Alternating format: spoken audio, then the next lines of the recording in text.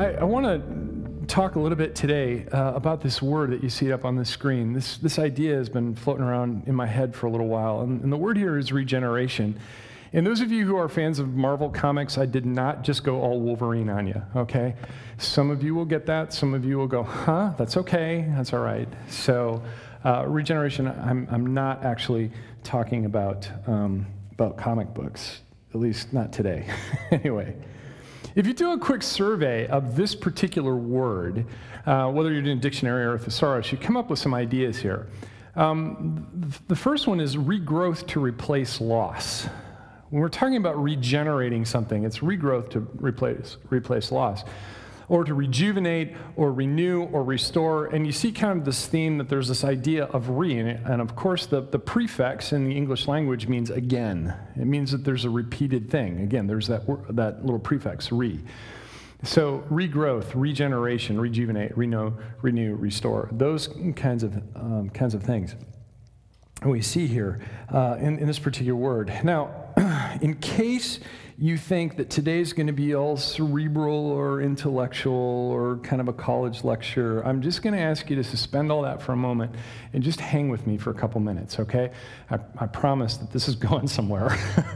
And I just kind of want you to think about this with me, because over the last probably 10 years of my career, this idea of regeneration, this word, has surfaced many times. And it's like I'm finally able to talk about it and beginning to be able to talk about it in ways that I think are meaningful. It's this idea of regeneration.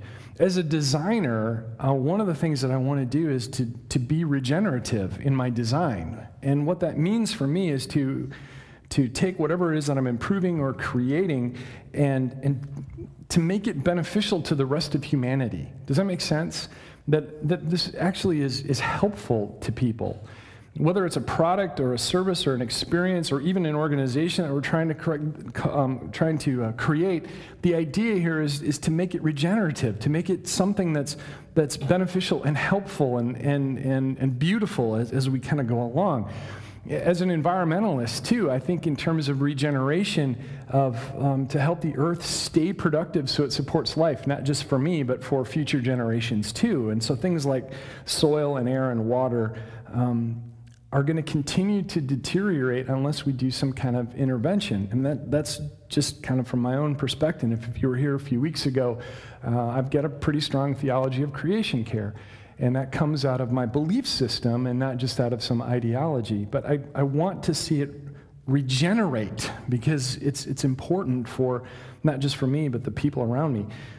If love my neighbor as myself means anything, at the very minimum, it means recycling. I'm just going to say that, okay? Now, as a theologian, regeneration has certain ideas to it. Now, for those of you who are more theologically minded and cerebral and intellectual and stuff like that, then you need this. I'll just tell you, regeneration is a specific technical theological word that exists between prevenient grace and justifying grace in the Western Arminian construct of the Order of Salutis. This is why we go to seminary, okay? So that we learn big words like that. But most importantly, or I should say, in other words, it means spiritual rebirth. It means something that happens. It's that moment of grace when God does something that only God can do in our lives. And if you've never heard this before, Jesus didn't come to make you better. Jesus came to make you new. That's regeneration. That's spiritual rebirth. Those are the kinds of things that we're talking about. And so, in short, when we use this word regeneration, we're talking about something that's life-giving. I mean, truly giving of life. And usually it means that you have life and then you get re-lifed, if that makes any sense. But in Christianity, this idea of regeneration, this idea of life-giving is truly comprehensive. And there's a number of passages in the Gospels where we see Jesus doing this, and I want to just highlight one of them today. So if you have a Bible, I'd invite you to turn with me to Matthew's Gospel, chapter 8, if you're there. So Matthew chapter 8. Remember, there's 4 different Gospels, these little biographies of Jesus, Matthew, Mark, Luke, and John. It's the first book in the New Testament. It should be pretty easy to find, especially if you've got an iPhone or an app, because then you can just plug it in, right? I'm still trying to decide how I feel about the apps, because there's something about it when you come to church and you're carrying your Bible with you, and now we're kind of all over with us. Hey, as long as you're opening it, I guess I don't care, right? You can use whatever format works for you. So Matthew chapter 8, beginning with verse 1 through 4, this is the story of Jesus healing a leper. And we actually find the same story, or a similar story, both in Mark chapter 1, but also in Luke chapter 17. And so I'm going to read through the first 4 verses of this, and then we'll talk a little bit more. So, Matthew 8, beginning with verse 1. When Jesus came down from the mountainside, large crowds followed him. A man with leprosy came and knelt before him and said, "Lord, if you are willing, you can make me clean." Jesus reached out his hand and touched the man. "I am willing," he said. "Be clean." Immediately, he was cleansed of his leprosy. Then Jesus said to him, "See that you don't tell anyone, but go show yourself to the priest and offer the gift Moses commanded as a testimony to them." This is the word of the Lord, and we believe it. Now, let me just point out a couple of things briefly. The first one, notice that it says, when Jesus came down from the mountainside. Now, if you're going to read through the book of Matthew, between chapters 5 and 7 is something we call the Sermon on the Mount. And the Sermon on the Mount, at least in Matthew, is kind of all of Jesus' seminal teachings put into one place, one easy package for us to understand. And we call it the Sermon on the Mount because he was on a mountain, right, exactly. He went up onto a mountainside, and when he came down from the mountainside, large crowds followed him. Now, I want you to be clear as to what's happening here. So Jesus just went through all of these teachings up on a mountainside, and as he came down in chapter 8, we see him do 3 things. The first thing is he heals a leper. Second, he heals a Roman centurion's servant, okay, a Gentile, a non-Jew, actually does something for him. And then finally, at the end of chapter 8, it talks about how he healed many. So keep this in mind. Jesus taught, and then he followed it up with action. Okay? So here he is, giving this teaching, comes down the mountainside, and he's confronted by this leper. Now, first of all, you need to understand leprosy is kind of a generic term used in the New Testament to describe a whole host of skin diseases. But as we understand leprosy today, it was, at that time, a terrifying disease. It still is in many respects, because of what it does to an individual, and not just physically, but also socially as well. Even in developing nations today, leprosy is treated in a way that's very similar to what we find here in the New Testament, and it's highly contagious. So keep that in mind. So here this leper comes, and a large crowd was following Jesus. That's a big deal. And then this leper is acting out of a great deal of faith that Jesus can do something for him. And notice what he says. He says, "If you are willing." And Jesus, how does he respond? "I am willing." By the way, Jesus is still willing. I don't know if you know that, but he is. He's still willing today. "I am willing," he says, "be clean."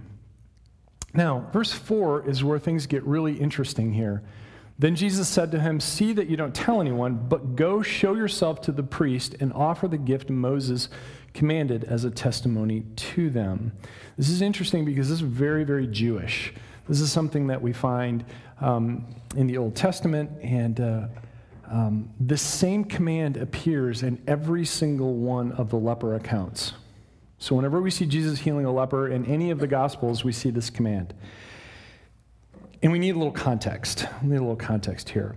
Jesus follows the law of Moses very specifically, and what we're looking at is the book of Leviticus. Now, let me ask you, what's the last time you read the book of Leviticus, right?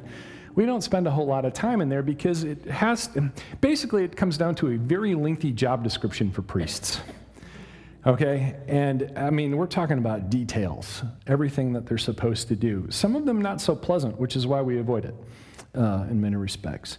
So let's take a brief look at this idea of leprosy and the Old Testament, the law of Moses, and offer the gift Moses commanded. What does that all mean? Well, we find it in Leviticus chapter 13 and 14. And so there's this whole process of diagnosis and prescription for leprosy and other skin diseases found in these 2 chapters of Leviticus.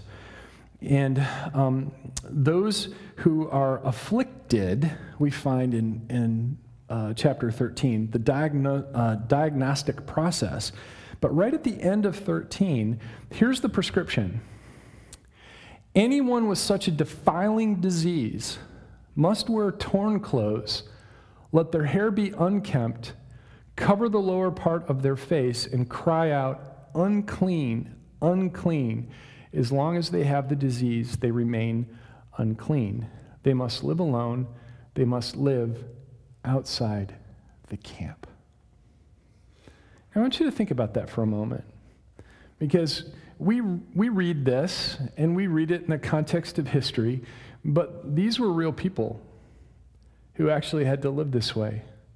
And so not only did they have to deal with the physical aspects of their disease, which would, very realistically take parts of their body from them, but it's also taken from them a certain amount of their social relationship. We call them leper colonies, right? And so all the lepers would gather and they would be outside of the camp. And from what I understand, this was very common among all ancient Near Eastern cultures. It was a completely necessary thing to do, but can you imagine how humiliating that would be? Wherever you went, you had to look a certain way, and you had to telegraph to everyone around you that there was something wrong with you. That's rough. Think about how many times either we know someone or we've experienced it ourselves where we want to hide the junk that we have, don't we? And this was a prescription where everybody had to do this and had to be out in front of everyone publicly. Now, what was interesting is that God made provision for people who might be healed, provision for people who might get through the affliction and become whole. It either passes or they're healed, which, by the way, was very unusual. And yet, isn't it fascinating that God still makes a provision for them?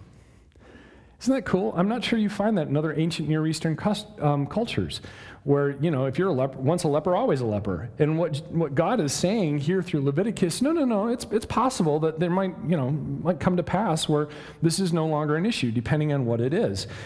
And so there's actually a prescription for people who have been healed. And we find it in Leviticus 14, the first 4 verses. These are the regulations for any diseased person at the time of their ceremonial cleansing when they are brought to the priest. The priest is to go outside the camp and examine them. If they have been healed of their defiling skin disease, the priest shall order that 2 live clean birds and some cedar wood, scarlet yarn, and hyssop be brought for the person to be cleansed. So imagine this. You've got this group of lepers who are outside of the camp, and word comes back that one of them is actually healed. Great story. So we send out a priest to double check. Makes sense. We don't want, someone not having the right information about themselves come back into the camp and infect more people. This is just good practice. And then there's a whole series of rituals that they would have to go through, because not only did they receive physical healing, but they were also ceremonial unclean. That means that they were unfit for worship. Unfit for worship. So the priest would go and examine them. And if he found them to be clean, they would go ahead and begin a series of rituals. Then look at this in verse 8. The person to be cleansed must wash their clothes, shave off all their hair, and bathe with water. Then they will be ceremonially clean. After this, they may come into the camp, but they must stay outside their tent for 7 days. Again, another precaution. And then there was another series of rituals, and eventually they were able to enter their own tent. That means enter their own house. Does that make sense? So we have these things that are happening here. They would be fully then integrated into the life of the camp once they had gone through these things. So remember, it's unusual that this would occur, and yet God makes provision for it. Okay? So Jesus, at the end of his big sermon, encounters a leper, and he touches him. Touches him. That would have been dangerous in those days. It reminds me, several years ago, I met a woman who was a nurse. She attended my church in Wisconsin, and she worked the HIV ward in the 80s. And I remember asking her, I'm like, there was so much misinformation. How did you? And she just put this smile on her face, and she said, you know what? Because that's where Jesus would be. Wish I had that kind of strength. Jesus touches him. He's willing and he touches him. And then he tells him to go find a priest. Why? Why did Jesus tell this leper to go find a priest and offer? You see, I think what's happening here is that Jesus, at least for Jesus, healing is not just physical. For Jesus, healing is relational. To be fully and completely healed is not just about the physical ailment being gone or fixed or changed or whatever, but also that there is a relational component. Please understand, priests were necessary to readmit the afflicted back into community, back into this supportive environment. To be healed but not pronounced clean is not regenerative. Does that make sense? It's that black and white, I think. We need community. Each one of us needs community in order to be truly productive and whole. We are made for community, even those who are introverts. I love you. But the point is that we're made for community. Now, that as an introvert, that might be a smaller group of people than other folks. But the point is that there is no way you can actually live this life successfully, whatever that means to you, without other people. You are not wired to be alone. None of us are. And so God makes provision for people who are excluded for one reason or another, whether you think it's legitimate or not, to re-enter back into the community. He allows for that. And in this case, we dramatically see how Jesus was life-giving fully. Not just about taking the leprosy away, which is a big deal, but also make sure you go through the steps so that you can become part of your family again. And that's why, friends, when we talk about this idea of community and we talk about this idea of being reintegrated, why we're so proud of our graduates. Because they're part of our community. Right? Does that make sense? That's why we're so proud of them and what they do, and they go off to college, and we're proud of them for doing that too, and excited for them. And so I wonder, based on what we're witnessing in the text here, what we're reading about, what might it mean to be a regenerative church? What would that mean? More to the point, how might Thrive be life-giving? And if the church isn't a place, if the church is a group of people, how might we as individuals be life-giving? Well, that got a little personal, didn't it? How might we do that? Now, the easy thing to say here, and of course we should do this, is we should pray for restoration, and we should pray for renewal and reconciliation of others, and you probably know somebody who needs that. That's what the Holy Spirit is nudging you about. Somebody just prayed that this morning. Thank you, Miss Kay. The point is that you know someone who probably needs that idea of restoration, that idea of rebirth. They need a second shot. You know someone like that.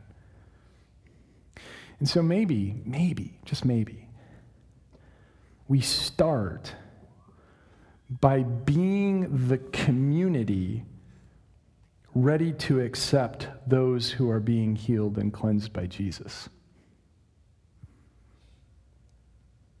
What do you think? Maybe we become the community who's ready to accept them. Because I'm not so sure we always are ready to accept those people. And the reason why we want to do that is because, you know what? You and I were once in need of that too. Be the community you wish you had. Now, we could stop right there. We can all go home to lunch, right? And it would be okay. And, oh, yeah, that's good. Yeah, let's be that community. Yeah. But there's a challenge. There's a distinct challenge in what we just said, to be that kind of community. What is that challenge? What is the challenge? Why am I saying this? Why am I suggesting to you that there's more to it? And here it is. People are messy. You're laughing. You know, right? Yes, people are messy. Even church people. Maybe especially church people in some cases. Most of us are still in process, amen? If you're not, I think somebody's trying to sell you something.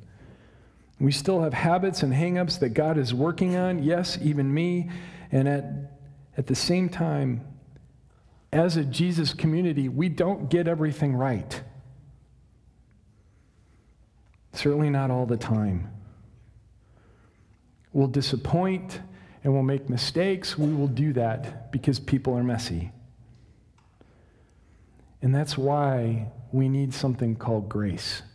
That's why we have something called grace. But I think we need to understand something else, that this idea of grace is rooted in love. Now, how many of you watched the royal wedding? How many of you have seen part of the royal wedding? And all of a sudden, David just made this right-hand turn, and everybody's like, what has this got to do with anything? Hang on, I'm getting there, okay? If you haven't seen it, besides all the pageantry, the Episcopalian bishop from Chicago brought some real thunder, right? Holy cow. I have never seen a group of more white British people crack up, ever. I mean, it was really something. And they're all stiff sitting in church like good church people do in the Anglican church. And here's this beautiful African-American bishop from Chicago talking about love. And it's something about it. It's not just love, it's love. You know what I'm saying? There's just I can't get away with it. I just don't have it. But you understand what I'm saying. And he's talking about this idea of love, and there were some real gems in there that I'm totally stealing for when I do weddings. So if I'm marrying you this summer, you know what's coming. I'm just going to warn you. But the one thing that I heard that I just really deeply love, and I don't know if he was saying this himself or he was quoting someone else, but he said, love, do not underestimate it or over-sentimentalize it. Don't underestimate love, but also don't make it so overly sentimental that it loses all of its meaning. Because, see, here's the thing about love. Love expands. That's why when people are together and they're truly loving, more people want to be a part of that. Love is ever expansive. It keeps growing because there's always room for more. That's why when God, in his Trinitarian setup with Father, Son, and Holy Spirit, because of their love for themselves and each other, wanted to expand it and therefore created you and me. So that we would be in community, we would be in a loving relationship with him. That's what this is all about. Love expands and it fits more and it embraces those people that Jesus is in the process of healing. To be life-giving is to love. Everything that we read about in the text is grounded in love. And it took Jesus showing and touching the untouchable. Where does that come from? If it doesn't come from love, I don't know. I'm not sure it's possible, really possible, without some type of love in our heart. It's all grounded in love. People are messy. The only antidote is more love.